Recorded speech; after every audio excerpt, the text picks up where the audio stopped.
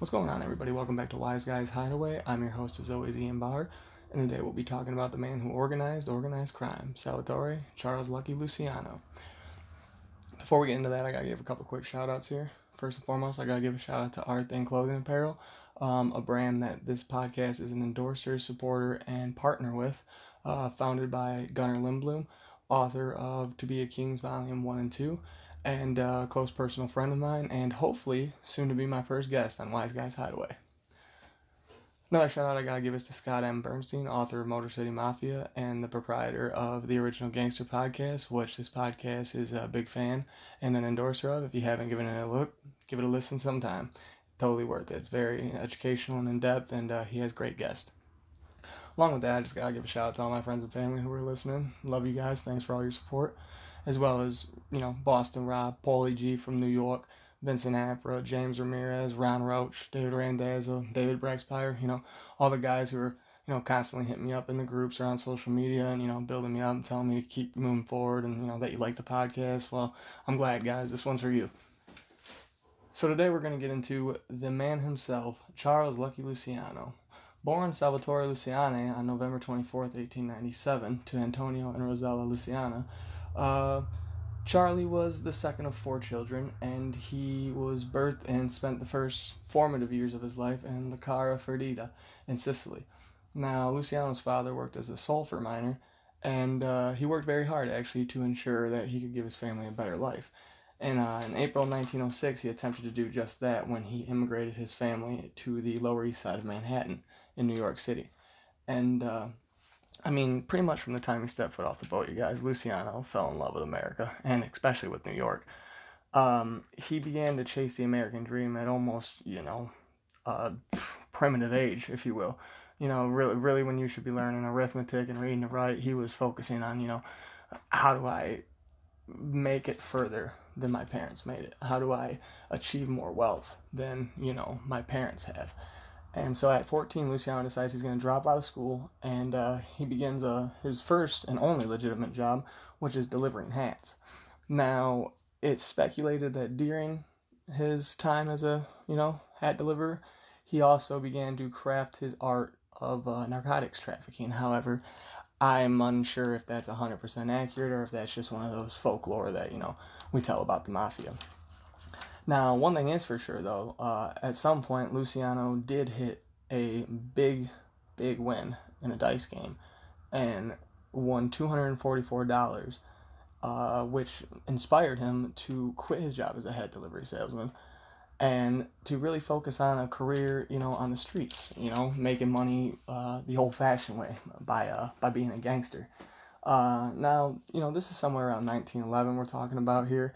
And shortly after his, winnings and his taking to the street life, Luciano's parents, sort of see the hoodlum their son is becoming. And so they end up sending him to a truant school in Brooklyn. Too little, too late, guys. It was already ingrained in Luciano what he wanted to be from, the second he dropped out of school, I'm sure. And if not, from the second he won that money off that dice game. Luciano joins up with the 5 Points gang and really begins to run the streets. He's running extortion rackets, he's running gambling dens, he's running narcotics rackets. He was getting into everything he could. And by way of joining the 5 Points gang, he would also befriend what would be his lifetime confidant, really, Meyer Lansky, a Jewish gangster from the neighborhood. Now, Lansky and Luciano met in kind of a odd, playing field. Luciano was attempting to shake down the 5'4", 5'5", timid-looking Meyer Lansky. However, timid was far from what Meyer was, and he pretty much told Luciano to go fuck yourself. And Luciano respected that, and the two built a camaraderie and a friendship, and, would remain lifelong friends to their dying days, along with Meyer Lansky, though, some more notable figures that would play a key role in Luciano's rise to power and would in turn themselves end up rising to power would be Vincent Vito Genovese, Frank Costello, and Benjamin Bugsy Siegel, another Jewish gangster who Lansky was connected with and who actually would end up fleeing once Luciano, was arrested and kickstarting Vegas for the mob. But that's a podcast for a whole nother time. Now, all these fellas were mentored by the same man, and that would be Arnold Rothstein, better known as the Brain. Now, Arnold Rothstein, for those who don't know, is the man who allegedly fixed the 1919 World Series. And he's also the one who convinced Luciano to sort of Americanize himself, change his name from Salvatore to Charles, and, dress very eloquently and, try to enunciate and approach people as if you were a businessman, a CEO or something, instead of, like a street tough. And Luciano really took to Rothstein, as did Rothstein to Luciano. In fact, all throughout the 20s, Luciano would sort of be the protege of Rothstein. He was there with him through everything. Rothstein took Luciano literally everywhere he went. Anything that, Rothstein had, Luciano had. And, that mentorship definitely paid off in Luciano's favor. Now, Prohibition takes effect on January 17th, 1920. Now, what Prohibition was the 18th Amendment in the Constitution, making the manufacturing and the selling of alcohol illegal. Essentially just, skyrocketing low-level hoods overnight, pretty much. Whoever fucked the pig on this one, guys, it's just... The Prohibition era is like the original crack epidemic, except if everybody wanted to smoke crack, because everybody wanted to have a drink in 1920. Especially once you told people they couldn't do it anymore. Blue collar guys, hardworking, longshoremen, or, union steel workers, things like that. Not to mention, back in the day, the bottle was mother's little helper. People had big families back then. The homemaker, the wife's the homemaker, trying to look after all the kids. Who wouldn't need a shot of schnapps or something like that? So along with being mentored by Rothstein during the 1920s and during the bootlegging era, Luciano would also begin working for a old-time Sicilian don by the name of Joe the Boss Masseria on Manhattan's Lower East Side. Now, Luciano became a pretty notarized bootlegger as well as a hitman for Masseria. So much so that he would eventually become Masseria's right-hand man. Excuse me.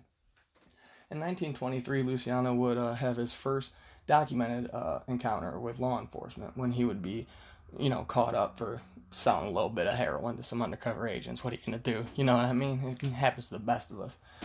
He served no jail time. However, this sort of diminished his reputation amongst the status of the old-time Sicilian bosses. So, in order to gain it back, Luciano spent a ton of money on 200 expensive-ass seats to the Jack Dempsey versus Louis Frippo fight. And I gotta tell you guys, he knew how to hand them out. He gave one to anybody who mattered. And he himself previewed the fight too.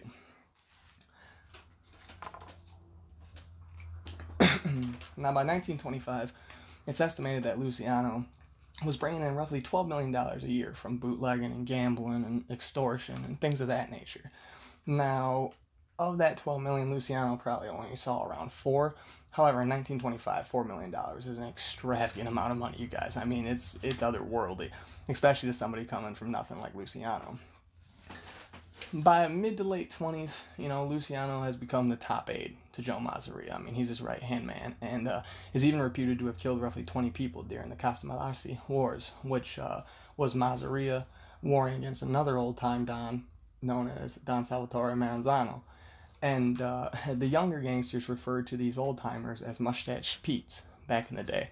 It was sort of their little thing they referred to these old-time bosses as, but nonetheless, during the war, between 50 and 100 people are estimated to have died. 50 for sure, high end 100, but anywhere in between that. Now, Maranzano wanted nothing more than to recruit Lucky. However, Lucky refused him. He just shut him down. He said, no, I'm loyal to Masseria, forget about it. During the wars, Luciano formed a tight-knit group known as the Young Turks, under the guidance of Arnold Rothstein, and of course with his friend Meyer Lansky, as his confidant all the way along. But this group included some really big names, you guys. They weren't big at the time, but they would be. Guys like Albert Anastasia, to Joe Adonis, to, Joey Bonanno and Carlo Gambino, and, even Joe Profaci, Tommy Gagliano, and Tommy Lucchese. This was a top shelf group of guys. You know what I mean? This was like the all-star team as far as gangsters go. I'm not even kidding. You had half of them solid racketeer types. and the other half were just vicious, vicious sons of bitches. And then Luciano fell right in that perfect middle and right at the perfect time to sort of systematically clean up the old time Dons and pretty much revamp and rebrand organized crime.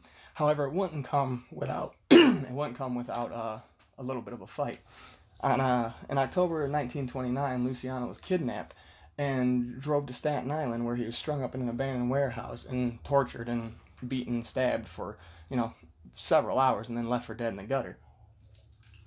Now, two theories have surfaced about what could have possibly led to this. The one, and probably the most, obvious one to anybody who is listening or anybody who, knows the story, would be that Sal Maranzano wanted retaliation for Luciano saying no. Now, Maranzano is not a man who got told no very much. So when Luciano did refuse him, I'm sure it sort of struck a foul blow. Now, in 1953, however, Luciano told an interviewer that cops are the one who kidnapped him and tortured him because they were looking for another gangster who was on the run, Jack Legs Diamond. Now, whether that's ever been proven or not, I don't believe it has, but you never know. It did come from the man himself, so who am I to say it wasn't?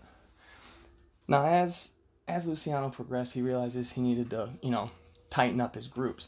And so he set out to form the National Crime Syndicate, in which all criminals from, all cultures and backgrounds fall under one umbrella and operate as harmoniously as the streets will allow you to achieve the common goal, which is make money. Now, the NCS was officially founded in May of 1929 after a conference in Atlantic City. Privy to this conference, among others, were Luciano, Johnny Torrio, who was the boss of Chicago at the time, Meyer Lansky, and Frank Costello, of course. Now, by 1931, Luciano decides that he's had enough of this war, and he decides to align himself with Maranzano to take out Mazzaria, so long as he gets to take over Mazzaria's rackets, and there be no more capo di capi, which would be boss of bosses, which is what Sal Maranzano pretty much considered himself. Maranzano agrees, and on April 15, 1931, Luciano lures Mazzaria to the Novella Villa Tamario in Coney Island, which is on the ass end of Brooklyn, New York, for lunch and a few hands of cards to, quote unquote, discuss a little business. Now, they ate, and as they played their first hand of pinochle, Luciano excused himself to the restroom. Mazzaria thought nothing of it. Luciano had been loyal to him for years. I mean, it was his right-hand man. What could go wrong? Moments after Luciano exits into the bathroom, 4 gunmen burst through the door. Now, the alleged 4 people that were supposedly the triggermen are Albert Anastasia, Vito Genovese, Joe Adonis, and Bugsy Siegel. And another gentleman by the name of Ciro Terranova was the alleged getaway car driver. Now, after Mazzaria's murder, Maranzano appoints, Luciano to boss as he promised, and the 5 families of New York are formed. They are the Maranzano, the Luciano, the Profaci, the Magano, and the Gagliano. Now, almost instantaneously after this, Maranzano calls a meeting and declares himself the capo di capi, or the boss of bosses, which is the exact thing Luciano was trying to avoid from the beginning. So, after a little turmoil and, Luciano pretty much putting out front and on the line that he didn't agree with Maranzano, in September of 1931, Maranzano suspects that Lucky's going to become more of a problem than he's worth. And he enlists the help of an Irish gangster by the name of Vincent Mad Dog Cole to do the hit.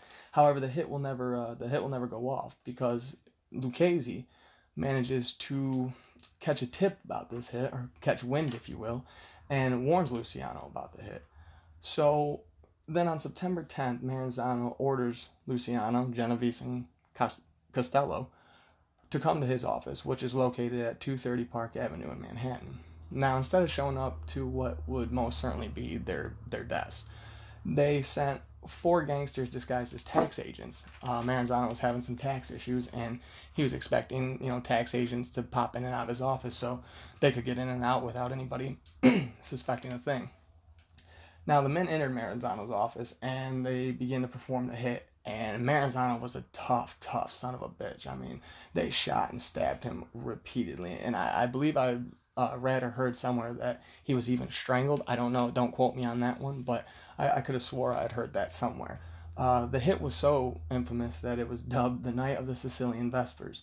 And I mean, in 1931, that's quite a notable achievement for organized crime, with murders happening every day. That one particular hit stands out because it was so vicious and brutal that, you know, it gets donned a nickname. I mean, that's pretty incredible. They wouldn't find Maranzano, however, until September 13th, when he and his allies, Samuel Monaco and Louis Russo, were all found floating in the Newark Bay. Signs of, you know, struggle and torture were pretty evident. As fate would have it, Joseph Saragusa, the leader of the Pittsburgh family, another old-time Don, would be shot to death at his home on September 13th, 1931, at 49 years old. And not even a month later, on October 15th, the acting L.A. Don, Joe Ardizzani, would just disappear, sort of off the face of the earth. A lot of people accredit Luciano to having masterminded an entire purge of the old-time Dons. That's just simply not the case. He masterminded Masseria and Maranzano. The others, it's unclear who masterminded those. I believe everybody kind of just liked what Luciano was doing, you know, cleaning out the old and trying to bring in the new. So I feel like, you know, the city's, you know, powers that be sort of just followed suit. Now, with Maranzano gone, Lucky Luciano became the head of the NCS, and along with traditional rackets like loan sharking and bookmaking and, you know, bootlegging and narcotics trafficking and such, Luciano also began to, you know, plug his way into, you know, more legitimate ways of making money, such as the labor unions, like the Longshoremen's Union, or, you know, the garment district, trucking, you know, garbage carting. I mean, Luciano wanted a piece of everything in the city. I mean, if this guy would have been legitimate, he'd have been the CEO of General Motors. I mean, I'm not even kidding. This guy's amount of, I mean, his amount of ambition and his amount of greed have just always impressed me. I mean, Luciano made a powerhouse of a crime family underneath him as well. I mean, Vito Genovese was his underboss, and then he had Frank Costello as his consigliere. Now, Adonis, Michael Trigger Mike Coppola, Anthony Strollo, Willie Moretti, Anthony Caravano, they were all made captains. So, I mean, we're just talking about every guy I just named will probably have their own episode on here at some point. So, I mean, we're talking the cream of the crop, top shelf, if you will. Now, later in 1931, Luciano would hold a meeting at the Congress Hotel in Chicago to squash all gang beef and, you know, sort of divide up turfs and kind of put an end to that old time era and, you know, the old bloody bootlegging wars that used to just pave the streets or coat the streets of New York City with blood. The commission originally involved the 5 New York families, the Buffalo crime family, the Chicago outfit, and then there were factions in, you know, Pittsburgh and, you know, different sort of variations out in LA. Now, the Philadelphia and the Detroit crime families wouldn't really be recognized until around 1956, although they did have their own bootleggers and gangland warfare, you know, prior to them being on the seats of the commission. But, I mean, you guys, we're talking about taking all these pretty much not insignificant, but smaller faction street gangs, or, you know, crime families, loosely put, because we're still talking about the era where people are blowing up storefronts, and I mean, the West Coast might think they've invented the drive-by, you know, in the 90s or the 80s or whatever, but these guys were firing Thompson machine guns out of moving cars at each other since the get. Now, in 1935, a young and eager U.S. District Attorney in New York had his sights set on organized crime. Thomas E. Dewey would go on a rampage to dismantle organized crime. Not originally starting with Luciano, ironically enough. His first sights were set on a gangster by the name of Dutch Schultz, who had been an associate of Luciano and Costello, but they sort of had a falling out. Now, Albert Anastasia informed Luciano that Schultz was planning on taking out Dewey, and Luciano and the commission agreed this would bring way too much heat on the area. You know, things were getting clustered enough as it is. They didn't need it. So on October 23rd, 1935, Schultz is killed by Lepke Buckhalter at a tavern in Newark, New Jersey, and he wouldn't actually die initially. He would succumb to his injuries the following day, which just shows how tough Dutch Schultz was. Little side note, Tim Roth, Mr. Orange from Reservoir Dogs, plays a really good Dutch Schultz, and I believe it's Harlem Nights. I'm not 100% sure on the title, but either way, Tim Roth did a great job. Now, February 2nd, 1936, Dewey and his team raid around 200 brothels. Now, Luciano had never been huge into prostitution, but he had set up one of his, associates and business partners, Little Davy Battelio, to, sort of oversee a handful of brothels. And due to that fact, he would be the first one sort of subject to a RICO-like charge years before RICO's ever even conceived. This would come by way of Dewey flipping prostitutes and madams, a lot of which were just being held, countless hours and were horribly withdrawing from opium or heroin. There was a lot of dope sifting through the streets back then. Luciano himself even smoked, opium on a semi-regular basis. It was just one of those things. So Dewey really took the hot knife to Luciano to try to get a conviction out of him. Now, in March of 1936, Luciano was tipped about the fact that Dewey's planning to have him arrested, and he flees to Hot Springs, Arkansas. It'll be short-lived, though, guys. On April 1st, 1936, Luciano's extradited right back from Arkansas to New York City. He begins his legal process. Just months and months of, legal, this and that, and, being denied bail, being stuck in jail. On June 7th, 1936, Luciano was convicted on 62 counts of compulsory prostitution. And then on June 18th, 1936, he'll be sentenced to 30 to 50 years in prison, which is a hell of a stint for, prostitution. 62 counts of anything will probably get you a dime piece, but 30 to 50 years, come on, that seems a bit excessive. Luciano would initially begin serving his time at Sing Sing Correctional Facility. However, because of the vast, tentacles he could still send out from that prison, they would eventually move him on October 10th, 1938. Or excuse me, no, they would move him in 1936 to another correctional facility called Clinton Correctional Facility in Dannemora. October 10th, 1938, the one that I just fucked up before that, is actually when the Supreme Court refused to see any more appeals on behalf of Luciano. Because your lawyers, any good lawyer is going to constantly keep sending appeal, and they were like, nope, we're done with it. Now, while he's serving time, Luciano does actually do a handful of contributions to his country. He helped secure the waterfront in New York City when the U.S. Naval forces believe that enemy submarines may be, sifting off the coast. And then he also helped secure different docks and, barracks and things like that over in Sicily. So, he lent his hand in World War II, just like pretty much 98% of the country. That was really a time that we had to come together. So on January 3rd, 1946, for his, help and his participation with, assisting the U.S. Naval Forces, which he didn't want to initially do, by the way. Meyer Lansky was the one who sort of, nudged him into it. Luciano was pardoned, however, he's deported and told to never step foot in the United States again. February 2nd, 1946, Luciano was moved to Ellis Island to get ready for transport. February 9th, 1946, Luciano was deported to Italy, and he would arrive February 28th. In Naples, Sicily.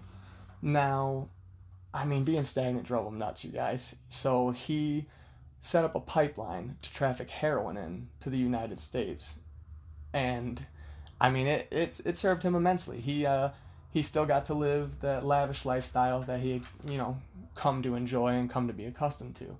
But it still wouldn't be enough. He missed the action, and he couldn't stay in one place for too long. So in October of 1946, Luciano secretly moves to Havana, where Meyer Lansky is running a slew of casinos, under the reign of Batista, and everything was going smooth until on February 21st, 1947, between the U.S. Narcotics Commissioner Henry J. Anslinger and the Cuban government, Luciano was eventually sent back to Genoa, Italy. This was because the U.S. Narcotics Commissioner pretty much shut down the export of narcotics from Cuba. I mean, they stopped every load, every until Luciano was dealt with, was their stipulations. And the Cuban government, who was sort of running like almost a guerrilla warfare unit at the time, I mean, a little more pristine than that, but similar. I mean, needed to move those narcotics out. That's a big economic boost for them. So they obliged, and Luciano was sent back to Italy. Now, Luciano continues to have legal problems, up until the day he dies, you guys. I mean, between, customs authorities and just the regular Italian police, and then, anybody who can half stick a microscope under Luciano is going to, including filmmakers, which is ironic because he began to talk with a filmmaker about making a movie about his life. The commission heavily disagreed. I mean, obviously, without needing much explanation why they were still doing their things, and I mean, he's just sort of on a permanent vacation, so he's like, "Fuck it," but they're like, "No, man, we're still doing what we do here." But luckily for them, it would never have to happen because on January 26, 1962, as he was attempting to meet up with this film director at the Naples International Airport, Luciano keels over and dies from a heart attack. There's been a lot of speculation on whether or not he was poisoned. From everything I've ever read, it really was just a, true to blue heart attack. I mean, the man drank, smoked opium. I mean, probably, partook in cocaine from time to time. I mean, everything was just so kind of readily available, and I mean, they didn't really know much about all the drugs and all that back then, so everybody just sort of, whatever made you feel good. I mean, Luciano's legacy stands for itself. He is the chairman, founder, and CEO of the modern day American Mafia. And he would leave control of his family, the Luciano family, to his consigliere, Frank Costello, who would eventually be overthrown by Vito Genovese, which we'll get into on a separate podcast. But then the family would be renamed from Luciano to Genovese. And that would sort of be the end of his name, as the handle of a crime family, but it would never be the end of Charlie Lucky Luciano. I mean, there is no end to Charlie Lucky Luciano. His infamy will live on forever. Some fun little facts about Luciano, though, is if you can sift through different photos of him in his later life, and he's got a tiny little, I don't know if it's a Chihuahua or it's a small little, he like a woman would carry it in her purse type of dog. And apparently, according to a tourist who had a conversation with him when he was on vacation in Italy, Luciano told him that the dog's name was Bambi, and the tourist was sort of taken back. And when he asked, why Bambi, Luciano responded, because I like fairy tales. I mean, on top of that, Luciano enjoyed art and literature, and he actually said the only reason he never had children was because he wouldn't want to have a child, like in particular his son, grow up with his name, with people knowing who his dad was. And there was this quote I read one time, which will pretty much be how we send it off, that Luciano said he only had two regrets in life: that he was uneducated, and that he spoke with a very thick New York accent. And apparently those were the only two regrets a man like him, could possibly have. I mean, what else could you have? You've done everything else. Well, from all of us here at Wise Guys Hideaway, I really appreciate you all stopping by.